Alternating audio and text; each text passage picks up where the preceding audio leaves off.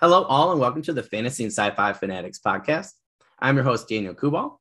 Today, I have with me a very special guest, Matthew Harffy. Matthew, how are you doing today? I'm doing great. Thanks for having me. Yeah. Anytime. I love when I can get historical fiction people on here. There's not many times. I had Scott Oden and a couple others on. So, like I said, before we get started, my audience knows I teach history. I love it. It's one of my passions. So I love talking to people about their writing when it comes to historical fiction. So very, very excited to have you on today. I thought you made a mistake when you invited me. I thought, I don't write fantasy. What's going on? Well, when I first started this, I thought, I just feel like there's so much that, so many of the roots from fantasy, come from historical fiction. That's where I started, in terms of reading was historical fiction. And, my friend's like, oh, try this. I'm like, no, that's not for me. And then I, got into sci-fi and he's like, well, you like Star Wars. He's like, Star Wars is basically, fantasy and sci-fi. And, I love the history of Star Wars. Like that was a big thing. So I said, okay, I'll try it. So I tried, Knight's Word, The Hobbit, the Ghost in the Tea House, quite a few. And I really, enjoyed them. But the ones I had read were more historical fiction based than I'd say it's like light fantasy. So I was like, oh, that might be a good idea. I think a lot of people I talk to, have said the same thing. You still got the swords and, you got the lifestyles and, the time periods. And I think it's fun too, that people take a look at what you guys are writing historical fiction and think, okay, now like Gaslight Fantasy in particular, people are picking different, time eras and things like that, to base their fantasy off. So for me, I still think that those roots are important to go back and look. And like I said, I love history. So I think it's interesting that you said that you started off with historical fiction and then sort of moved over to fantasy. I think I probably went the other way. So as a teenager, I used to read. I still play Dungeons and Dragons, and I used to be a massive fantasy role-playing game fan and nerd. Played all sorts of games, and used to like the Star Wars, but also read Lord of the Rings and The Hobbit and Conan and all of those sort of things. So I was a massive fan of fantasy and sword and sorcery, and then ended up writing basically sword and sorcery, but without the sorcery and without the dragons. So it's like Dungeons and Dragons, but without the monsters. Yeah. Human monsters instead. Yeah. Well, it is interesting. I was talking to Scott Oden about this, and we were discussing the historical fiction roots and things like that for sword and sorcery, and he did make a really good point where we were talking about historical fiction, and it is fun with fantasy because it does add a whole nother element, but it also I think is fun as a writer to just do historical fiction because then you don't have magic to rely on. You really just have the people that are involved and, their ingenuity, their know-how, their skills. And I think, like obviously like Uhtred of Beddenberg is one of my favorite characters of all time. I think they did an amazing job, capturing his character in Netflix TV show. But the books too, that I think, Bernard Cornwell does a really good job of showing just the human condition, and just that, were very desperate times, and we still are, in very desperate times, in a lot of the senses. And I think that human interaction piece, sometimes it does help in fantasy, coming from a historical context, but at times I do think, some things are lost. So that's why I still like to go back to just historical fiction. So yeah, it ends up being really cool when you just go back and just read historical fiction. But for that first question there, what has your writing journey been like up until this point? Well, interesting. You should ask. And a good segue there. I can actually mention Uhtred of Bebbanburg Cool.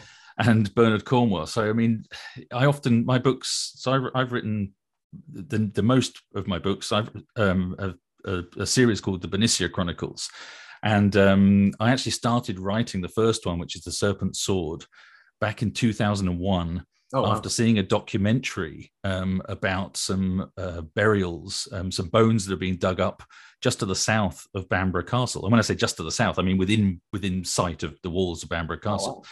And they dated back from like the 7th and 8th century. And this documentary talked about how Bebbanburg was so Bamborough Castle is Bebbanburg. Okay, so just to put that in context. And I'd lived up near Bamborough Castle as a kid for a few years, and I saw this documentary, and they talked about how Bamborough or Bebbanburg had been the center of the kingdom of Bernicia and then later Northumbria, and how Northumbria was really important back in the early medieval period. And I didn't really know anything about that history, but I did recognize the place, and I was really interested in the place. And as I said, I had this affinity to sword and sorcery and the whole sort of idea of these Anglo-Saxons there and the swords and, I don't know, just the long ships and the people at the time and the rugged coastline. It all sort of conjured up something in my memory and my psyche. And I just decided to start writing. And I wrote what turned out to be the beginning of the first chapter of The Serpent's Sword the same night that I saw this documentary. Oh, wow. And now the link to Bernard Cornwell is I'd read Bernard Cornwell before. I was a big fan of Bernard Cornwell's. And I think one of the things that spurred me onto writing as well was reading his Arthur series. So he wrote the trilogy, I think it was called The Warlord Chronicles. Yep. And it's a trilogy based on the stories of King Arthur, but very much based in sort of a real Dark Ages, early medieval period. And he wrote those in the late 90s. So I started writing my books very much in that sort of style, I guess. And then a few years later, so maybe 3 years later, I'm still plodding away. I've got a full-time job and a young family and trying to write. I had no idea how to go about writing a novel, let alone a historical one, when I didn't really know any of the history. So I started buying, some of the books that you can see on the shelf behind me. They're all these are non-fiction, history books.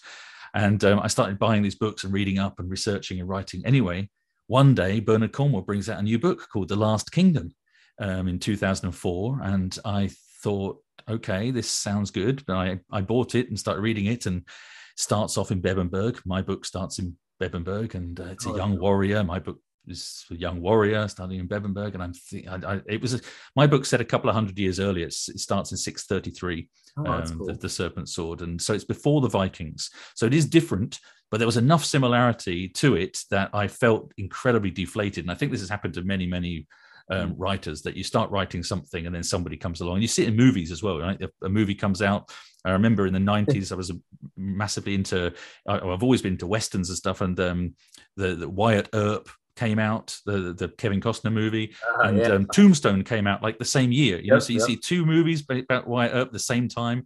I think Robin Hood, Prince of Thieves came out, and there was like another Robin Hood movie came out at the same time. So it seems to happen a lot in different cultural areas. I don't really know why, but this seemed to happen to me, and I felt like, oh my god, I can't write now. This guy's a huge monster in the industry. So I really gave up writing for years, and I didn't pick it up until 2012, 2013, something like that. And I then, with the advent of self-publishing, I decided, look, I need to finish this story, even if I self-publish it. Before, when I started writing, self-publishing didn't really exist.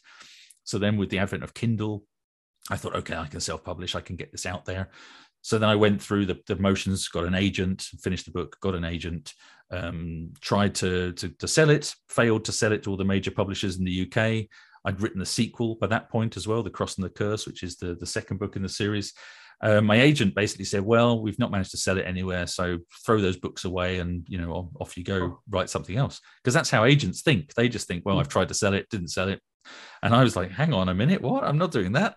I was still working full time, but I thought there's no way I'm throwing away these books. I worked in technical writing at the time. So I was writing manuals for like IT for a software company.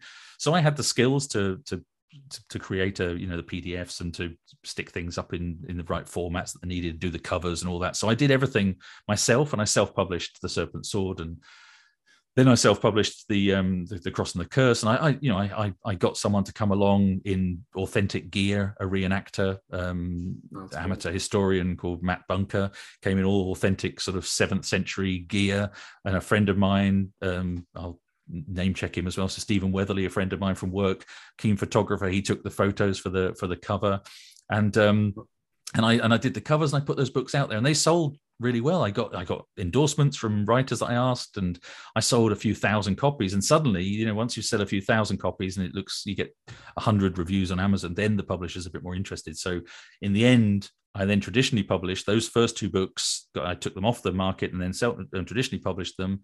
And the rest is history, as they say. And so I've been traditionally published ever since. but with that sort of rooting in in self-publishing originally, and that's kind of been my journey into publishing. But sort of go back to the Bernard Cornwell thing and finish off that sort of little thing. My series has gone on, and obviously his series has gone on from strength to strength, and then there's the TV series and done fantastically well. But I realized very quickly that although a few people would say, oh, it's not as good as Bernard Cornwell's books, most people, they just want to read more of it's like, you read Tolkien, it doesn't mean you can't enjoy G.R.R. Martin just because you enjoyed Tolkien, even though they're both fantasy novels, right? I mean, it's the same. People want to read books about with exciting characters and interesting stories based on historical events in the time of the Anglo-Saxons or the Vikings. They don't preclude someone else writing in the same area. If you read a James Bond book, it doesn't mean you can't read other spy books. It's the same kind of thing. And I feel like I've been accepted into the community. I'm a member of the Bernard Cornwell fan club, and got invited to talk at one of their events a couple of years ago, and everybody was lovely, and they loved my books, and obviously they love Bernard Cornwell's more. Well, great, more power to Bernard. but yeah, it's great. I see it as, if Bernard Cornwell's got a great following, and other writers too, then so have I. Great, we can't write as many books as people can read. So, so it's so true. Well, that's like, he does have quite a few books, but still, most people that I know, they average, at least, 40 a year, so it's like, all right, Salvatore, I loved him, and I had to branch out after a while. I was all caught up, and I was glad after a while he went back and started writing, again. And I had to take a break because I was like, I'm going to be done with this character that, read my whole life. So that's where I really discovered, like, oh, I like a lot of these other people too in fantasy. So Brandon Sanderson writes a lot, but even he's not that fast compared to, most writers, the most they write is a couple of novels a year, and that's a fast novelist. Often it's one a year, or even one every 18 months or 2 years. So readers are gonna be reading, as you say, like one every couple of weeks or something, or even faster than that. And so your reader's going to want to read a lot more than one book every 2 years. So so they're going to be happy to read different authors. Well, especially now with Audible too. Like, I was asking one of my buddies who's a reviewer, I was like, how do you read so many books? He goes, oh, I listen to them in the car. I'm like, and I have a thing against that myself. I don't consider it for myself reading. So as you're doing a podcast, you probably shouldn't be against the audio. Oh no, it's fine. It's fine. I'm totally for it. It's my personal thing. It's a different experience. I think that I do listen to quite a lot of audiobooks now as well, because it's difficult to find the time always to read. And so, I listen to audiobooks when I'm walking my dog, for example, and that takes, a couple of hours every day of your life. You're doing stuff that you can't actively be walking around reading a book. So I will listen to audiobooks, but there are differences in it. And one of the things is, if you don't like the narrator, it's really problematic. You really struggle to. And I'm listening to a book at the moment, and I don't mind the narrator, but it does throws up idiosyncrasies sometimes of the writing. So it's actually is it Robert Parker? Robert J. Parker, I think, is a Western, and he writes, like, after every line of dialogue, he says he said, or she said, he said, but all the time. And it's when you get someone reading it, it becomes really annoying. So it's like, hello, he said, hello, she said. What are you doing? He said. And when you're hearing it narrated, it becomes, when you're reading it, you just ignore those he said, she said. But when there's too many of them, it's like, wow, why have you got one like at the end of every word almost? It does feel strange. But anyway. Well, I had one very famous author, I won't say who, where like I read 7 of their books, and I was so glad that I read. This is my rule for myself ever since this happened. So I got through 7 of their books, and then I decided the 8th one, I was like, oh, I didn't have it with me. So I was like, oh, I'll just listen to the audiobook, and then I'll my paperback will be here, in 3 days. I just couldn't wait. I wish I had waited. So then the narrator, I hated them. And it took me probably like almost 2 years to go back and actually read book 8. And it just like ruined it for me. So that's like one of my rules to myself now, is like, because I like to do it myself in my head. Like, that's partly why I, read books. I can put the actress, whoever I want there, So ever since that, I'm like, so I actually only listen to audiobooks unless they're nonfiction. But if they're like fantasy or sci-fi, I only listen to audiobooks that I've read, so that doesn't get ruined for me with a bad narrator or somebody that I think is totally different. Because it really like hampered my flow with that series. I would have. I always listen to a sample first, and some books I just think good idea. Why didn't I? I can't listen to that. You can listen to a sample on Audible or whichever. Normally they offer like a 5-minute sample, and sometimes I think I can't do that. Yeah. Oh, that's a good idea. I'm gonna have to start doing that. I didn't even think of that. Just open up a whole new world for me there, Matthew. There you go. And the other thing that this could be useful to you and to maybe other listeners is you can set the speed as well. So you can change the speed to like 1.2 or something, and it doesn't change the pitch. But if a reader is reading very slowly and they read very slowly and they take a long time to read like this, you can speed it up and they'll be speaking a lot more quickly, but quick enough that you can still follow what's going on, but you get through the book an extra 10% quicker. Oh, that's cool. So, but it does clever stuff with the software. So it doesn't change the pitch. It doesn't sound like the Chipmunks or something. Yeah. It just so. Oh, wow, that's good to know. Yeah, I had one where I was listening to, and I love the series so much that I had already read it, and I was like, well, this is the only narrator. So, but he did read so slowly. I was like, so that's actually really good to know. When I go back and re-listen to him again, I'll have to do that. I'm sure it'll be a lot more enjoyable this time. Yeah, that's good to know. For that second one there, so what genres do you currently write in, and how did you decide? So, well, as we've already said, I predominantly write historical fiction. In fact, all of my published novels so far have been historical fiction. Oh, cool. And I've been writing, all of them so far have been in the early medieval period. So I've got this books that are set in the 7th century. I mentioned sort of started 633, and that's a long ongoing series, still continuing. And I've got another series that's set a couple of hundred years later in the early Viking age, right at the beginning of the Viking age. And I've written a standalone as well called Wolf of Wessex, which is set in the early 9th century. So that's kind of encroaching on Bernard Cornwell's Uhtred time frame then almost. It's a little bit before. It's set in the time of Alfred the King, his great grandfather or his grandfather. I think it's his grandfather. No, it's his grandfather, King Egbert of Wessex. And that Wolf of Wessex is set in Wessex, as you can imagine, which is nowadays Wiltshire and Somerset and Hampshire and Dorset, down the south of England. And I live in Wiltshire, so it's sort of basically where I live. And I started writing that soon after, talking about how you choose what to write. I started writing that one soon after we got our dog.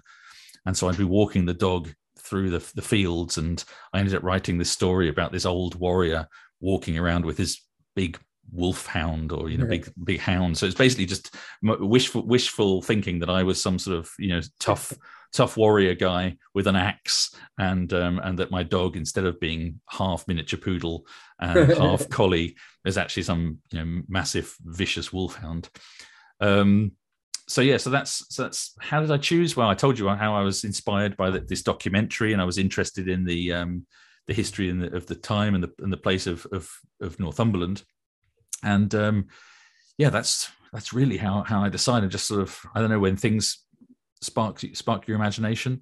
I've written a couple of other things. I mean, this is a fantasy, and you're into fantasy and sci-fi as well. So this podcast predominantly, I guess, is fantasy and sci-fi as well, or just fantasy. Yeah. So I have written a short story which is as yet unpublished. But it's been bought. I mean, I wrote it under commission, but I wrote it like 2 years ago, and I'm expecting at some point it will be published, but who knows? But that's a sci-fi for Warhammer 40,000. So that was from Black Library that they do the Warhammer books. They contacted me. It's like right at the beginning of the first lockdown, or just sort of in the early period of sort of 2020 or mid 2020 or something. I got contacted, and they said, would you consider writing a short story? I'm like, okay, I've never played Warhammer, but whatever. I kind of regretted it to some extent, because I didn't realize how much lore there was with Warhammer 40,000. You can't deviate. You can't deviate. No, I said yes, and they told me how much they were going to pay me, and it wasn't very much money. And I thought, well, it doesn't matter. It'll just be a couple of weeks' work. So it took me like 2 weeks to write the draft, but it took me maybe like another 2 weeks to sort of find the information and stuff from this encyclopedia that they sent me a PDF of. And then the rewrites, honestly, I spent more time in the rewrites of that than for the historical fiction novels. Yeah. It was like, well, you can't say this and this is wrong and you need to tweak this because those soldiers didn't use those guns. And I don't know, you know, it was incredibly, honestly, more attention to detail than there is in the historical fiction, I think. But interesting. I'm hopeful that it will come out sometime before Christmas in one of their anthologies. I don't know if it's going to be in an Inferno anthologies that they bring out. So we'll see. Cool. I'll let you know. I'll shout about it when it comes out. I've been sworn to secrecy over the title. I'm not even allowed to say the title of the short story. So all I can say is that there are a few Easter eggs that I put in there for my readers. Anybody that reads it, that's read my nonfiction, they will be able to think, oh, there's a link here to something that happened in 633 in the year 40,000 on another planet. Somehow there's some links in some of the things, but I don't think the Warhammer guys got it, but I slipped in a few Easter eggs. But that's cool. Yeah, so that's and at the moment I've just finished writing a novella, again historical fiction, I guess, but set in the 19th century. So a big leap. This isn't. I haven't not got a contract for it, so I've just written it because I want to. And I don't know if I'm going to publish it or self-publish it, or if it's just a kind of a research proof of concept for myself. But it's set in 1856 in Texas. So as I've never been to Texas. But then again, I've never been to the outer galactic rim of Warhammer. Yeah, that's 40,000. So I managed to write that. So I think there's probably as much information about both.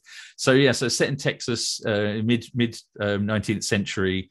I'm a massive Western fan. I've mentioned a couple of times already. So I really want to write a Western. I'm not sure if this novella is going to be the thing to publish because it touches on maybe too many issues of the time that might be difficult for a middle-aged white guy to publish nowadays. So we'll see. But anyway, it's been fun writing, and I've been doing loads of research and buying more books. So I think it's almost going to be like a proof of concept for a novel that maybe doesn't necessarily tackle difficult issues in such a way, but has a different plot. But we'll see. Well, that sounds awesome. Yeah, I just think a lot of people, again, we were talking before we started recording. I just think a lot of people dismiss historical fiction, in the fantasy and sci-fi community. I think there's a lot of, I've met a lot of people recently. S. Evan Townsend, he's one where, he has some really cool historical fiction mixed with sci-fi and some fantasy, and I think that, you could do a really good job, blending them together. And I think it's hard, like I was just talking to my artist friend of mine, he's like, I'm really trying to figure out how to get this right blend of colors. And he really went and actually just studied the color red, just studied like crazy, and the kind of different things that people were, were doing with it. And then he was finally able to, get a mixture for the color that he wanted. And I see that a lot too. Like I said, like I have a historical urban fantasy I want to write. I want to get the historical fiction crowd on half, and I like to get the fantasy or urban fantasy crowd on another one. I want to take the Ninth Roman Legion. I want to take a few of them that survived and turn them into monster hunters, essentially. And I think it just sounds so much fun to me, because I get to take both things of what I love with history and, and fantasy and, mythology and, all this knowledge that I've attained over, 30 years of studying, and put it all into one thing. So, yeah, I think, but I do feel that, talking to Scott Oden in particular, I do feel that, it's like, I also talk to people about, a lot of romance authors too. And, not just in terms of their advertising, but in terms of how they write scenes, and I think that if you're not studying different forms, I do martial arts. I study a lot of different martial arts styles, and it's not just to know how to attack or defend. It's also knowing how to do certain things. And I feel that's what, writing should be too. I think in order to write really vivid scenes, you really have to study a lot of different, just different styles, and I think, historical fiction is one for me that I'm like, you look at Bernard, and I'm like, I love his books, and Ben's another one, like Ben, I'm trying to get Ben on for a while, and I've talked to a lot of people about his, battles and fight scenes and characters, and I feel like, you guys have a really big grasp on the human condition. And I feel that people need to reanalyze that and then think about bringing that more to make their characters maybe feel more real. So I think that's really interesting point about the, talking about the human condition and you can talk about all the mechanics of battle and warfare, but if you don't have the aftermath of that on the people and on the characters, then it really doesn't ring true.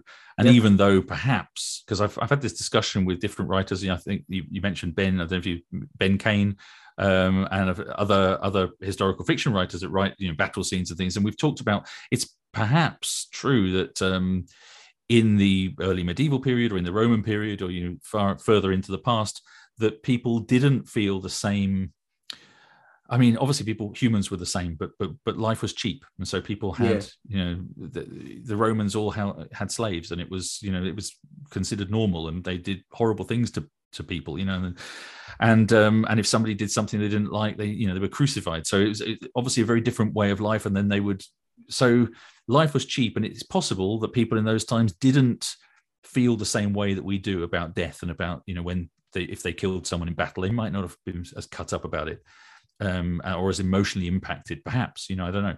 But by writing now in the 21st century, if you write in a way that you perceive to be realistic and that people maybe of the time and are not that impacted, I think modern audiences won't buy it. So you really need to be writing historical fiction that's authentic feeling for the period, but it's always going to need to be embedded closely in the period you're writing in, which goes back to the fact I was saying about this novella that I've written and touches on certain subjects that I think at the moment it might just not be the right time to publish. That 10 years ago I probably would have published without really thinking too much about it, but because of things that have happened over the last few years, especially with social media and the way things are, the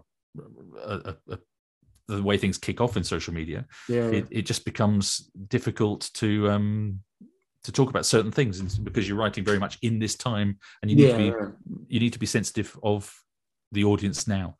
So anyway, it's a long-winded.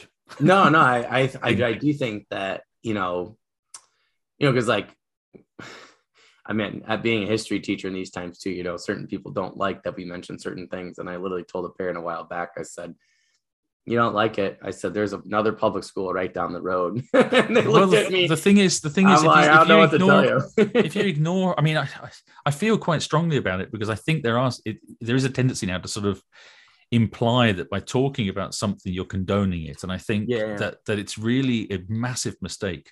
Because if we don't talk about the past and the horrible things that happened, if I write something horrible, people would say to me, well, you can't write about such and such a subject because you're not of that group of people, so you don't have the right to tell that story. But I think, well, the whole of writing about novels is about writing other people's experience. And if we don't look and examine the horrific things that happened in the past, we're just going to repeat them, and we see that all the time. People are already forgetting the atrocities of the Holocaust and denying that these things happened, and that's within living lifetime. There's people still alive and it's just, how on earth is this possible? And then we see the rise of fascism beginning to happen again, and the rise of anti-Semitism, and you just think, how is it possible? How is it possible to have people in countries that fought against the Nazis then waving around swastikas and oh man, it's crazy. I mean, my grandfather had such a hard time with that, man. Like, being a young man and being in the Navy and with World War II, and then coming home. I mean, he just couldn't get over it. He's like, here we literally fought these people, and now they're here in my country. He was like, I didn't fight for this. It's like, it was, and that was one thing he could never get over. I mean, and in many cases implying that they're patriots. Somehow, it's like, what are you talking about? How's that patriotic? I mean, it's like, what? Yeah. Anyway, let's not get too political, but I think you need to look into history. Yeah, definitely. Yeah, but I do think that you make a good point. So like last night, for instance, right? I'm writing I switched to my fantasy because I'm going back to that draft 2, and I put my historical urban fantasy aside for a minute. And I'm like, so I'm like, well, I'm thinking to myself, is 2,000 years enough time for people to forget how dangerous these certain things are, or this group of people? And then the news came on, I'm looking on Facebook, and I'm like, never mind. I'm like, apparently 40 years is enough. 2000 should definitely be enough time for people to forget that these things are dangerous, or that, that this thing happened. And you just mentioned that, right? That, it's crazy how, my kids, so we're about to be on World War II, and we took a little segue with the war in Ukraine, to talk about why the dominoes fell, ahead of time. So they got a base for it.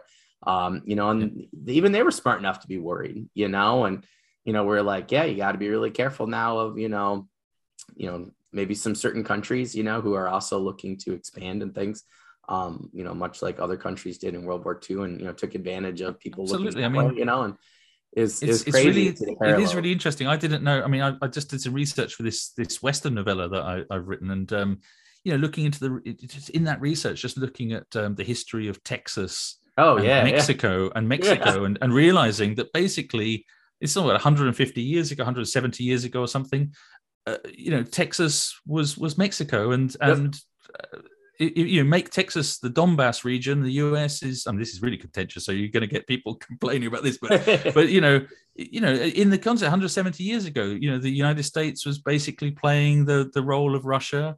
Texas was like the Donbass, and Mexico was Ukraine. I mean, it's a similar thing, and it's just like, we want that bit of land, and we'll have a war over it, and now it's our land. And they say, well, no, it's not. And you have a fight for a bit, and then eventually it's a new state. Well, it's funny because back in the day, like we just got done with Spanish American War, so we decided to use it as a segue for imperialism for the United States into World War One. And I said to the kids, I said, I thought Teddy Roosevelt was a hero for years, and I was reading a bunch of stuff on him. And then once I actually read this guy's book, and, I felt like he had a more objective view of him. And they actually get to San Juan Hill, and I used to have a photograph, copy of, Teddy Roosevelt on San Juan Hill with the Rough Riders. Turns out, they literally took the credit from Buffalo Soldiers, and then had them wait over there while they took a picture, acting like they took San Juan Hill. And I was devastated. I was like, what? Really? And, then, we've really done a lot of deconstructing with mythological, the mythos and things, and, we tried teaching the kids Abraham Lincoln the truth. He was a man who, made mistakes, and, why, if he was this great liberator, why didn't he? A lot of people don't know that he, kept Northern slaves enslaved for an extra 2 years, after the Emancipation Proclamation of 1863, because he didn't feel that, Northern white men would fight for the liberation of, of slaves, and I think he was wrong in that, but, it's crazy how, Andrew Jackson, I can't stand Andrew Jackson. All my kids always bring him up to me when they want me to go on a tirade, and they usually do, at least for 60 seconds, with Indian Removal Act. That guy was so racist. He should not be on the $20 bill. Harriet Tubman should definitely be on there instead. She actually saved people and, did a lot for this country, and was a true patriot in my mind, for freedom. And, it's crazy how, we have to do all this deconstructing. And it's interesting that once we actually show kids hey, your ancestors were there, women were here, people of color were here doing this or this and that. And I think that's where historical fiction for me is, is more prevalent, because I was reading about these people with these different experiences the whole time, and so when I read that about Teddy Roosevelt with this guy's very objective, biography, I guess I wasn't as shocked as I thought I was going to be, because I was like, oh, actually, it makes sense, because I read historical fiction where these people had to deal with these sorts of problems. And he's a product of his time as well as everybody else. And so what to us looks terrible now, he probably didn't even cross his mind as an issue. But sadly, it's crazy. Yeah, I can talk about history all day. This has become the history channel now. I know. Just talk about history. So how many books have you currently written? I saw quite a bit on your Goodreads. So I have written, I can see your next question coming up as well about the series. I can answer both those at the same time. That's fine. I've written 12 novels at the moment, and 11 have been published so far, and I've got the 12th one is coming out in December. So there's 2 series, and there's 1 standalone novel that I've released. There's a novella, a couple of novellas as well. One's published. It's kind of a prequel novella to the series. So they've got the series, The Benicia Chronicles. So the 9th book of that is coming out in December. That's called Forest of Foes. Each of the books, so it's The Serpent Sword, The Cross and the Curse, Blood and Blade. I'm not going to name them all, but you can see they've all got alliterative titles. And Great that's titles, sort by of the way. thank you. That's kind of harkening back to the Anglo-Saxon Old English poetry, which often uses alliteration. Oh, that's And I cool. thought this would be a great thing, but I didn't realize I was going to write so many books. And so getting to book 9, it was like, what do I call this thing? Because each of the titles actually got something about the story as well, so it's not like they're just random words, they have to actually make some sort of sense. So anyway, yeah, we're at Forest of Foes. I have no idea what the next book is going to be called after that, but there are going to be more in the series. And the other series I've got, I've just written 2 so far, and that's the one that's set in the early Viking period. So it starts in 793. And the first one of that is A Time for Swords. And the sequel, which has only just come out actually a couple of months ago, is A Night of Flames. Oh, And I have no idea what the third one is going to be called of that, but that's probably going to be the next book I'm going to write, is going to be the third one in that series, and that will be out next year sometime, I guess. And yeah, I've got that other standalone novel, Wolf of Wessex, that I mentioned before. that's awesome. I just showed my friend some of your titles because I was telling him, I was like, oh, I really need help with this title for this book because I had this great project because I don't have a title. And so I showed him some of your titles. He's like, oh, those are really awesome. He's like, you should ask that guy. I was like, that's fair. That's fair. So yeah, we were going over ask me. them. You can send some ideas my way, and I'll try and put Yeah, the that's awesome. magic touch. As long as you don't mind them being alliterative, they'll all have the same letter. Well, it's funny because my friend had, he said, he made a good point. He's like, you really got it. I'm actually, because of the Roman history and because like I do so much all over with history, ancient history is more my forte, but not necessarily just Roman. So I'm actually trying to hire a Roman military historian actually to go back through and to critique and things like that. So I'm going to pay somebody as kind of like a little mini editor there, just to make sure that my historical crowd is satisfied, so to speak. But I want to make sure I get things right. I think it's important for historical context and things like that. Absolutely. But yeah, I think it's interesting that your titles, they were all really good. I was looking, that's where I just added them all on Goodreads the other day. We were talking. I was like, oh, that looks cool. That looks cool. My wife's like, what are you doing? I was like, don't mind me. I was like, I'm just over here with these 12 books. So, but yeah, awesome titles. I really look forward to cracking them open this summer. Thank you. So you talked about a little bit about how you went about your research for your first couple novels. Is there anything that you do differently now? Do you just take a look at those books? I know Google is such a rabbit hole. Like sometimes I want to know something about Native American, mythology or something like that. I try to find people, to talk to. Sometimes it's kind of hard. But what has been the most helpful thing in terms of research that you have found?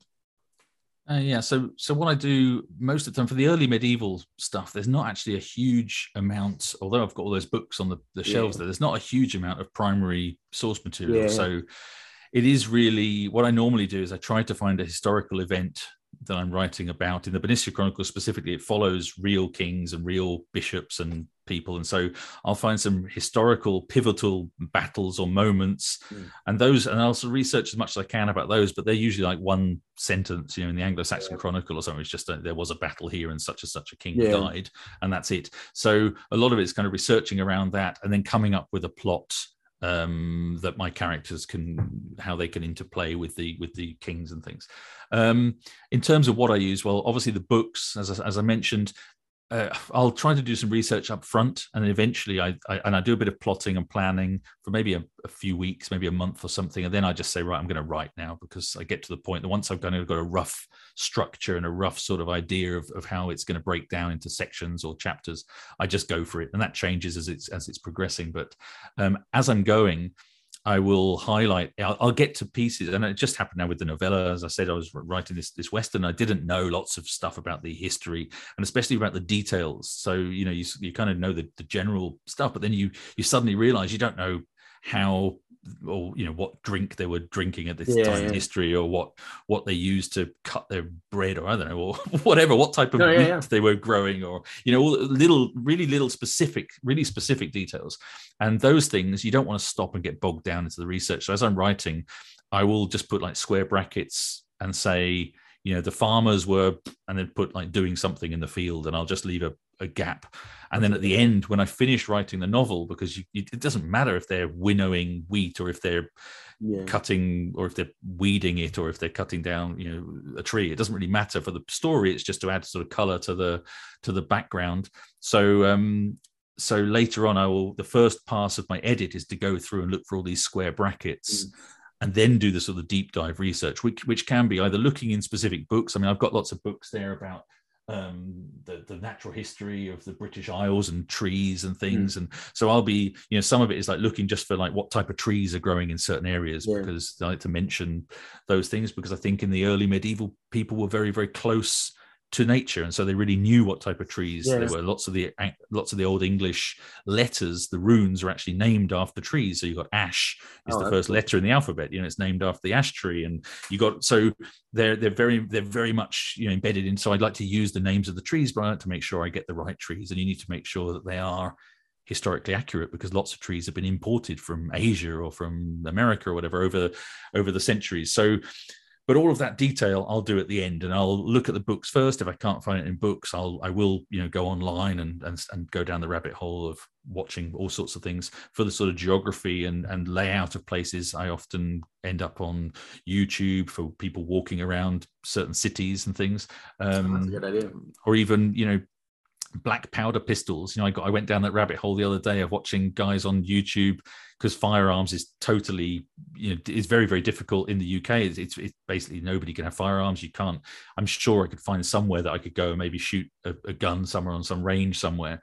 But obviously there are people online where in the States is obviously a lot, the regulation is a lot less strict, but there's people that have got videos of reenactment weapons, replica weapons, black powder pistols and stuff, and they're showing how to load them and how to put the percussion caps on and how to all of the stuff, and I didn't know any of that stuff. So you can really find pretty much anything on YouTube. There'll be some expert somewhere that's done some videos. Also, Google Maps and Google Earth is great for sort of seeing the layout of things, and buying maps as well. So that's a good idea. I've got recently. As I progress, I'm just trying to find out where the book is. As I progress through the editing process of each book, I end up ordering more books, and this is a book I ordered the other day. That's cool. Historical Atlas of the American West, and this is it's got all really interesting things about overland mail, Oregon, California trail, the great sheep trails. It breaks down all the different things, Texas trails, and so it breaks down all the different pieces that you might find useful. And I've got something similar for I've got an Anglo-Saxon one. Oh, that's awesome. Over there, Atlas of Anglo-Saxon England is up there as well. So you get these historical atlases, which are really useful. And modern day maps sometimes. So sometimes you can't find an old map. So I've got like a tourist map of Norway that I was using for like just looking at Norwegian fjords and things when I was writing A Night of Flames, because they end up going to Norway.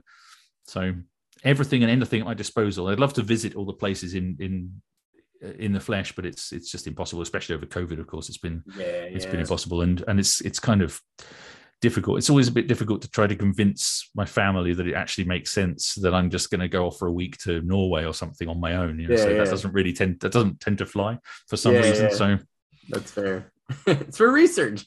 Yeah, it's research. Honestly, honey, I'll see you later. I'm writing about the Bahamas. Yeah, that would be my.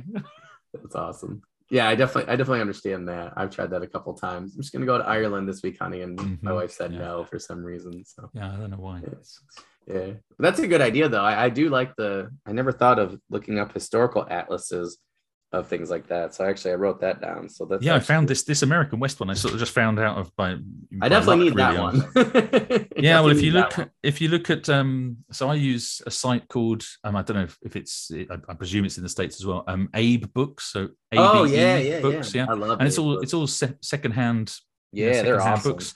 And that's where I get lots of them. So that atlas was a secondhand book. So often lots of these academic books are really expensive. If you get them secondhand, I got another book the other day again off Abe Books. I mean, this was like £4 or something. This was originally written in like 1948. Oh and then wow. reprinted it. This is like a reprint from 1961 or something. But this cost me just a few bucks. But That's such a good idea, though. I don't know why I never thought of doing that, because yeah, there were a couple of different books that I wanted on like military, like Roman military history, but they were just so expensive. So I was like, oh, I'll do the ebook. But then the ebook was only like $10 cheaper yeah. than the print book. So I kind of got, that's where I kind of got bogged down, and I tried doing more websites. But that's actually a good idea. I don't know why I didn't decide. I Oh, get there you books go. all Yeah. there all the time. I don't know why I didn't think of getting those books. So that's actually a really good idea. So about that time. So would you say, how much of your stories would you say is historical and how much is fiction? Do you kind of just go, do you have a particular proportion? I know some historical fiction authors try to do like a proportion, but do you just kind of go with the flow? And kind So of what's the story? I don't have a proportion. My main well, some of the books are more linked to historical events than others, but really it's for me, I have a mantra which is authenticity over accuracy, story over history. So for me, it's the story, the plot, the authenticity. It needs to feel real. So it needs to feel like it's the real period, and it needs to have an interesting story. And I think those are the things I care about. So if it ends up being 80% fiction and 20% history, as long as it feels authentic and it doesn't really, break any historical timelines, then I'm okay with that.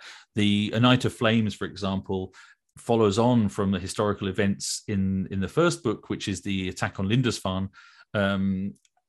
But then after the attack on Lindisfarne, which is a historical event, the Viking attack on Lindisfarne, after that, pretty much everything in the rest of A Time for Swords and then the sequel in Night of Flames, pretty much everything is fiction. But every now and again, I'll mention a historical character, like they go and visit the king or whatever, but really the storyline is all fiction. So I'd say probably that's about 90% fiction, but hopefully it feels very authentic. So the places they go to and the weapons they use and the people they meet are real, but the actual storyline, which in A Night of Flames is pretty much, well, without going into too much detail, the A Time for Swords is basically a kind of a retelling of Seven Samurai / Magnificent Seven, but set in the Dark Ages. And A Night of Flames, a large part of it is very much a nod to Heart of Darkness by Conrad, and John Milius's script for Apocalypse Now. So it's very much it's Apocalypse Now in the Dark Ages, basically, as well. Oh, that's cool. So they're going up a river in search of a mad guy, and that's awesome. And things happen. You had me at Seven Samurai. Yeah. Magnificent Seven. Yeah, those are awesome. Oh, that's super cool. I definitely look forward to those. So who are some of your favorite authors that make you want to write? Well, I mentioned Bernard Cornwell, so I'd have to say he's one of my favorite authors. For a long time. David Gemmell, obviously great fantasy writer, one of my favorite novelists, especially when I was younger. I used to read his stuff. I mean, sadly, he's no more. I actually loved his first book, Legend, and my story, Wolf of Wessex, is very much a nod to Legend. It's this solitary old man. I said, he's got a dog where Druss doesn't, but he's basically Druss. He's got an axe in it. His axe is in Wolf of Wessex. His axe is called Diathan Genga, which in Old English means Death Walker. Which, that's cool. So is very much my nod to David Gemmell. I think David Gemmell was a huge inspiration to many, many, many, not just fantasy writers, but historical fiction writers. Because yesterday I was having a chat with Ben Kane on my YouTube channel, and he was saying, somebody asked on the live chat, said, what's your favorite book that you've written? And he said, one of my favorite books is, I can't remember which one of the Eagles series that he's written. And he said, the character in it is basically a nod to Druss from David Gemmell's Legend.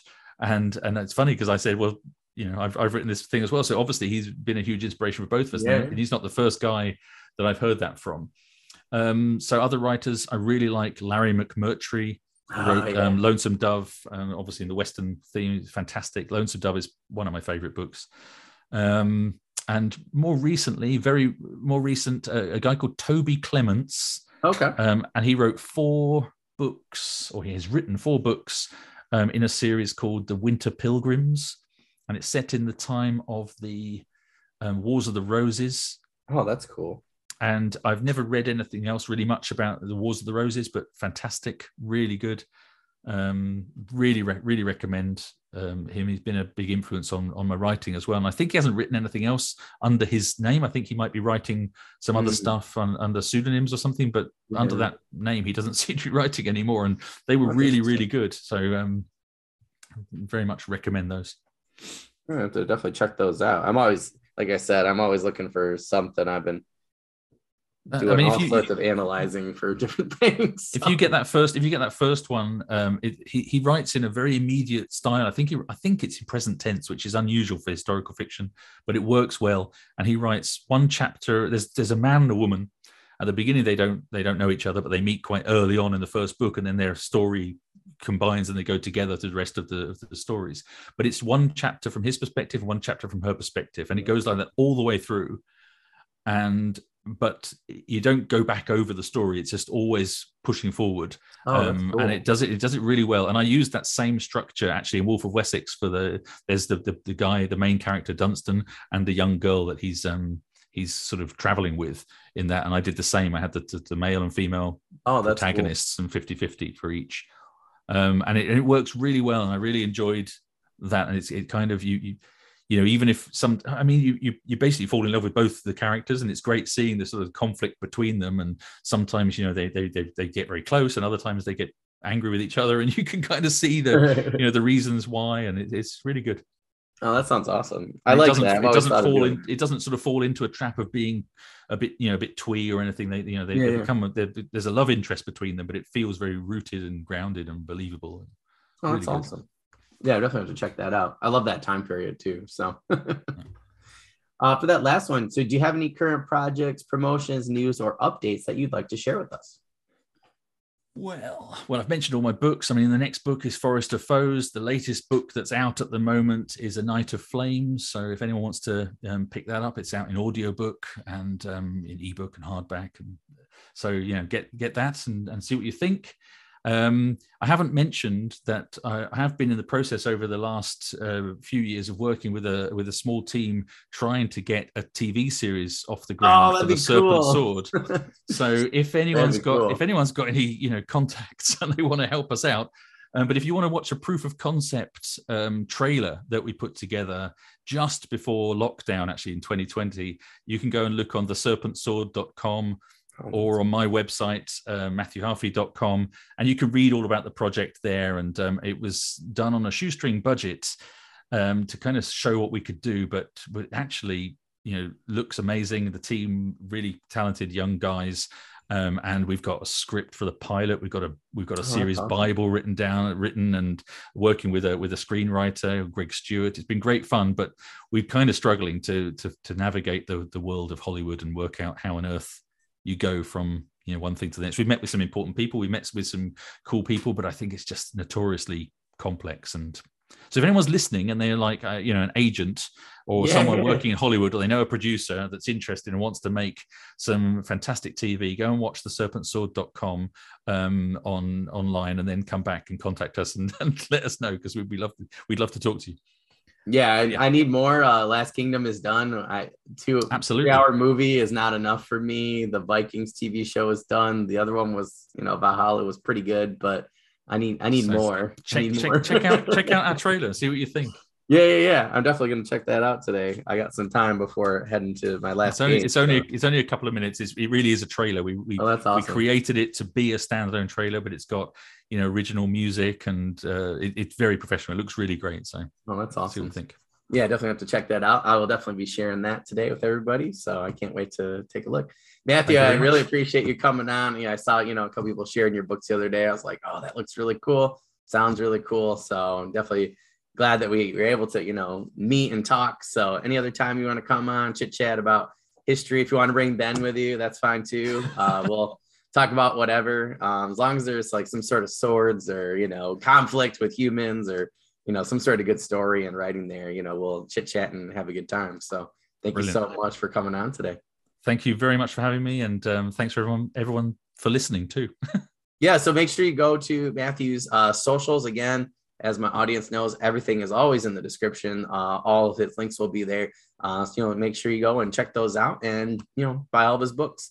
That way, we can get a TV series going for him, and I will be happy. So that sounds good. That's awesome. Well, Matthew, you have a great rest of the day, and I will see you later, my friend. Thank you. Bye. Bye-bye.